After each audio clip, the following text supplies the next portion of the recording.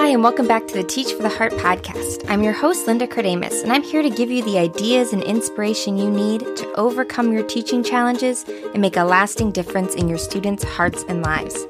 This season, we're tackling common challenges teachers face every day in the classroom, from dealing with parents, to feeling discouraged, to managing homework, and everything in between.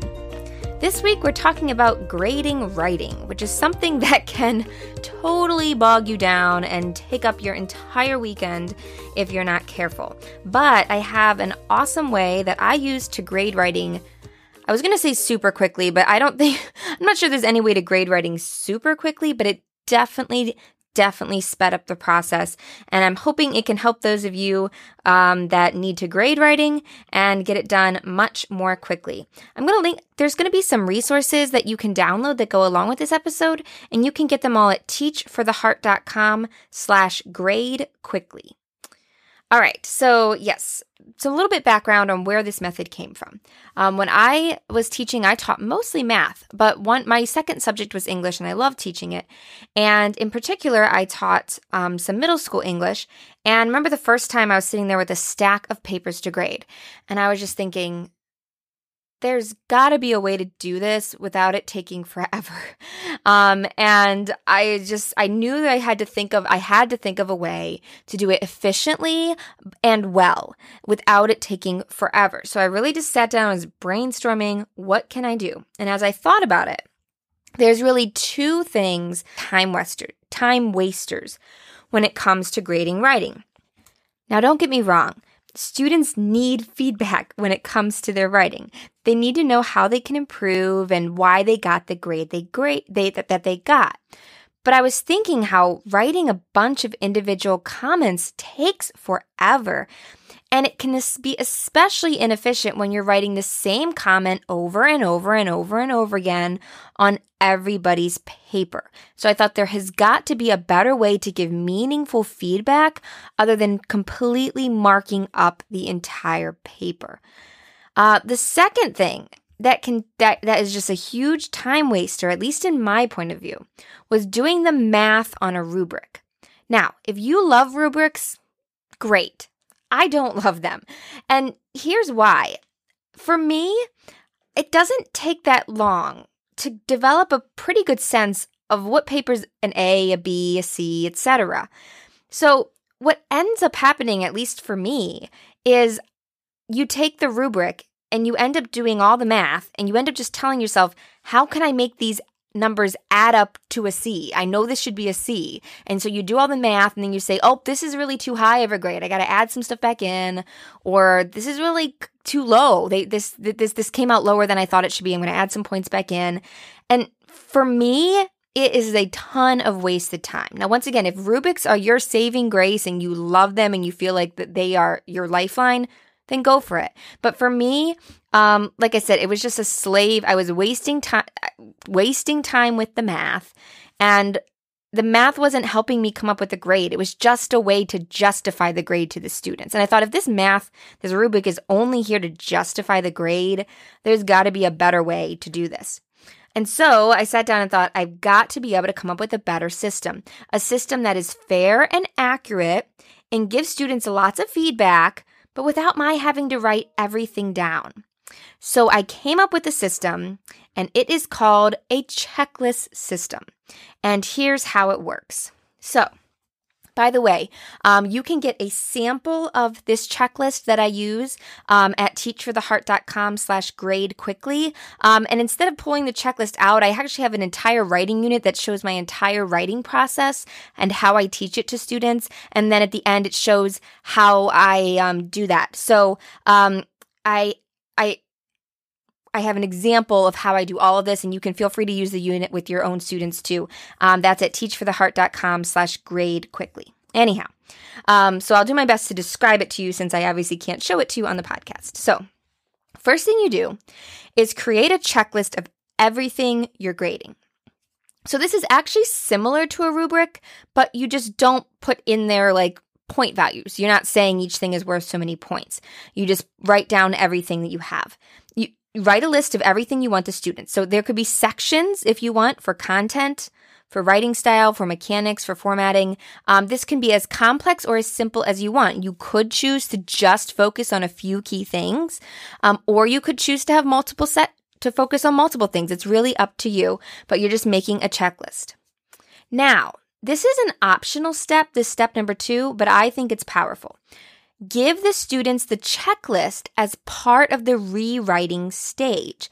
And once again, I show you this in the example unit, the example writing that I give you at teachfortheheart.com/grade quickly. But I would have my students, when it gets to the rewriting phase, I would give them this checklist or a very similar one. And it was their job to go through and check for all these things. They would just check them off. So not only does this help them rewrite their paper, because let's admit, a lot of students are I don't know about, maybe you do better at teaching this than my high school teachers did, but I remember in high school and middle school never understanding the point of doing multiple drafts. Like I kind of got like, oh yeah, I'm fixing my mistakes, but I didn't really, like I just basically rewrote them and looked for mistakes. Like I didn't really know what I should be doing. So this checklist really helps them see, oh, okay, these are all the things I need to fix and the things I need to look for. Not only that, but it also ensures you're crystal clear on exactly what you expect and exactly what you're going to be looking for when you grade. So there's no students coming going, I didn't know I was supposed to do this. It was right on the checklist. The checklist is, basically the same as the grading list. I sometimes make the checklist in, more in direct commands, like look through your paper and change this to this, and then in the change passive voice to active, and then on the grading sheet I just say active voice. So sometimes it's a little bit different wording, but it doesn't have to be. It could even be the exact same piece of paper. But either way, they know what your expectations are. All right, so let's review. So far, we created a checklist of everything we want to grade. We give the students the checklist in the rewriting stage. Now, the next thing you're going to do is create a simple key. And what I mean by this is, this is what I do. On the top of mine, I simply say areas circled need improvement. Check marks or smiley faces indicate things that are done well. So that's my system. Circles are things that need help. Check marks and smiley faces mean things that are done well. And if something's left blank, it means it was neither poor nor amazing. It was just kind of average. So that's my key. You can use whatever system you want. So then the next step is simply use that key to indicate what was well done and what needs improvement. So when it comes time to grade the paper, all you have to do is go through the checklist and either put checks or smileys, which I like to use, by anything that was done well, circle anything that's done poorly. Areas that were okay but not impressive, you just leave blank. This ensures the student has a whole lot of feedback without you needing to write a bunch of comments. You've clearly indicated the things he needs to work on, and you can even do better when you write your checklist. You can be really clear on there what you mean, so that it has, when you have your students can clearly get that feedback right there, and you just circle the things that are relevant to them. Now, here's where so that we've saved ourselves time by not needing to write a whole lot of comments. I would rarely write a comment, maybe a good job or something, but you just don't need it after you've given all of that feedback. Then finally, give a holistic grade. Or if you're not comfortable giving a holistic grade, you could use the number of need improvements or circled items to assign and grade. So I don't know about you, but after grading a few stacks of papers, I got to the point where I intuitively knew what grade to give. I could read a paper and say, this is a B paper. I know it is. Or, this is a C. 9 times out of 10, I just knew what the grade was. And I just put that on there. So if you're like me, just go with your gut. Honestly, there was no need to, and I never had any trouble having to defend that grade because I defended it with all of the feedback I'd given just by circling and check marks and smileys. The students could clearly see why they got the grade they did. Now, there were times when I wasn't sure. There's always that kind of odd paper that you're like, I'm not sure where this should land. So if I was ever struggling, you can have some type of system in your head. So in other words, if you struggle with this and you're like, I'm scared to ditch the rubric. I'm not sure I can grade. I'm not sure I just will holistically know the grade. You can do a point system in your head. So for example, sometimes I did something like, okay, everything I circle in content is 5 points off. Every problem in formatting is 1 point off. So I just say, okay, there's 3 mistakes, 3 things I circled in content, so that's 15 points off, and 1 formatting error, so that's 16 points off. They get an 84. So that math is still much faster than coming up with numbers and grabbing your calculator with a rubric. So it still saves a ton of time because you don't have to like do the math and then double check the math and then, adjust it again. It's still way faster, but it can help you get to a grade if you're not comfortable just doing it in your head. Honestly, I loved this system, and like I said, I think my students loved it. I never got any complaints about it. It gives a lot of encouragement. Remember all those smileys.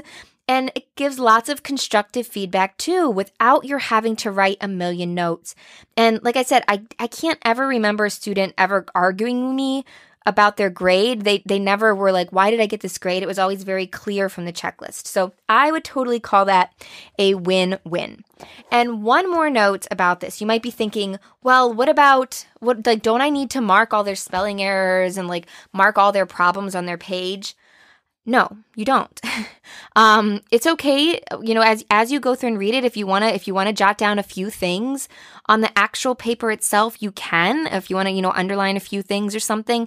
But honestly, I think sometimes we English teachers fall into this trap of thinking like we have to mark every single thing that's wrong on their paper, and we don't. Not only do they get discouraged by seeing this paper with a sea of red on it, but like, why is it it's not our job to be their proofreader. It's their job to learn to proofread.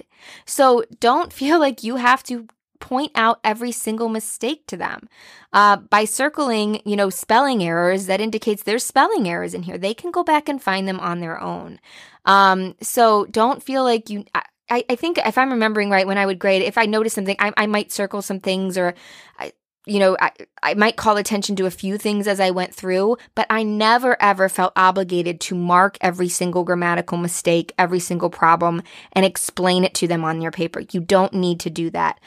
You've already done that in your teaching process, hopefully. And once again, you marked on the checklist what the problems were. So if they have questions about that, they can come talk to you and you can talk to them about that. And that's going to be more meaningful feedback, like I said, than trying to mark every single thing on their paper.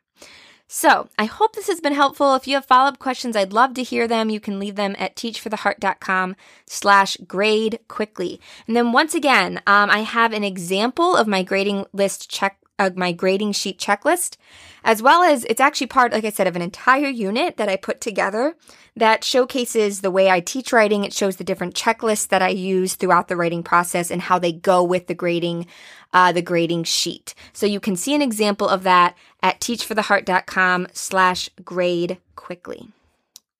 Speaking of time management, before I go, just wanted to mention that coming up at the end of the month, actually not the end of this month, it'll be the end of June, there'll be another chance to join Angela Watson's 40-hour teacher workweek club.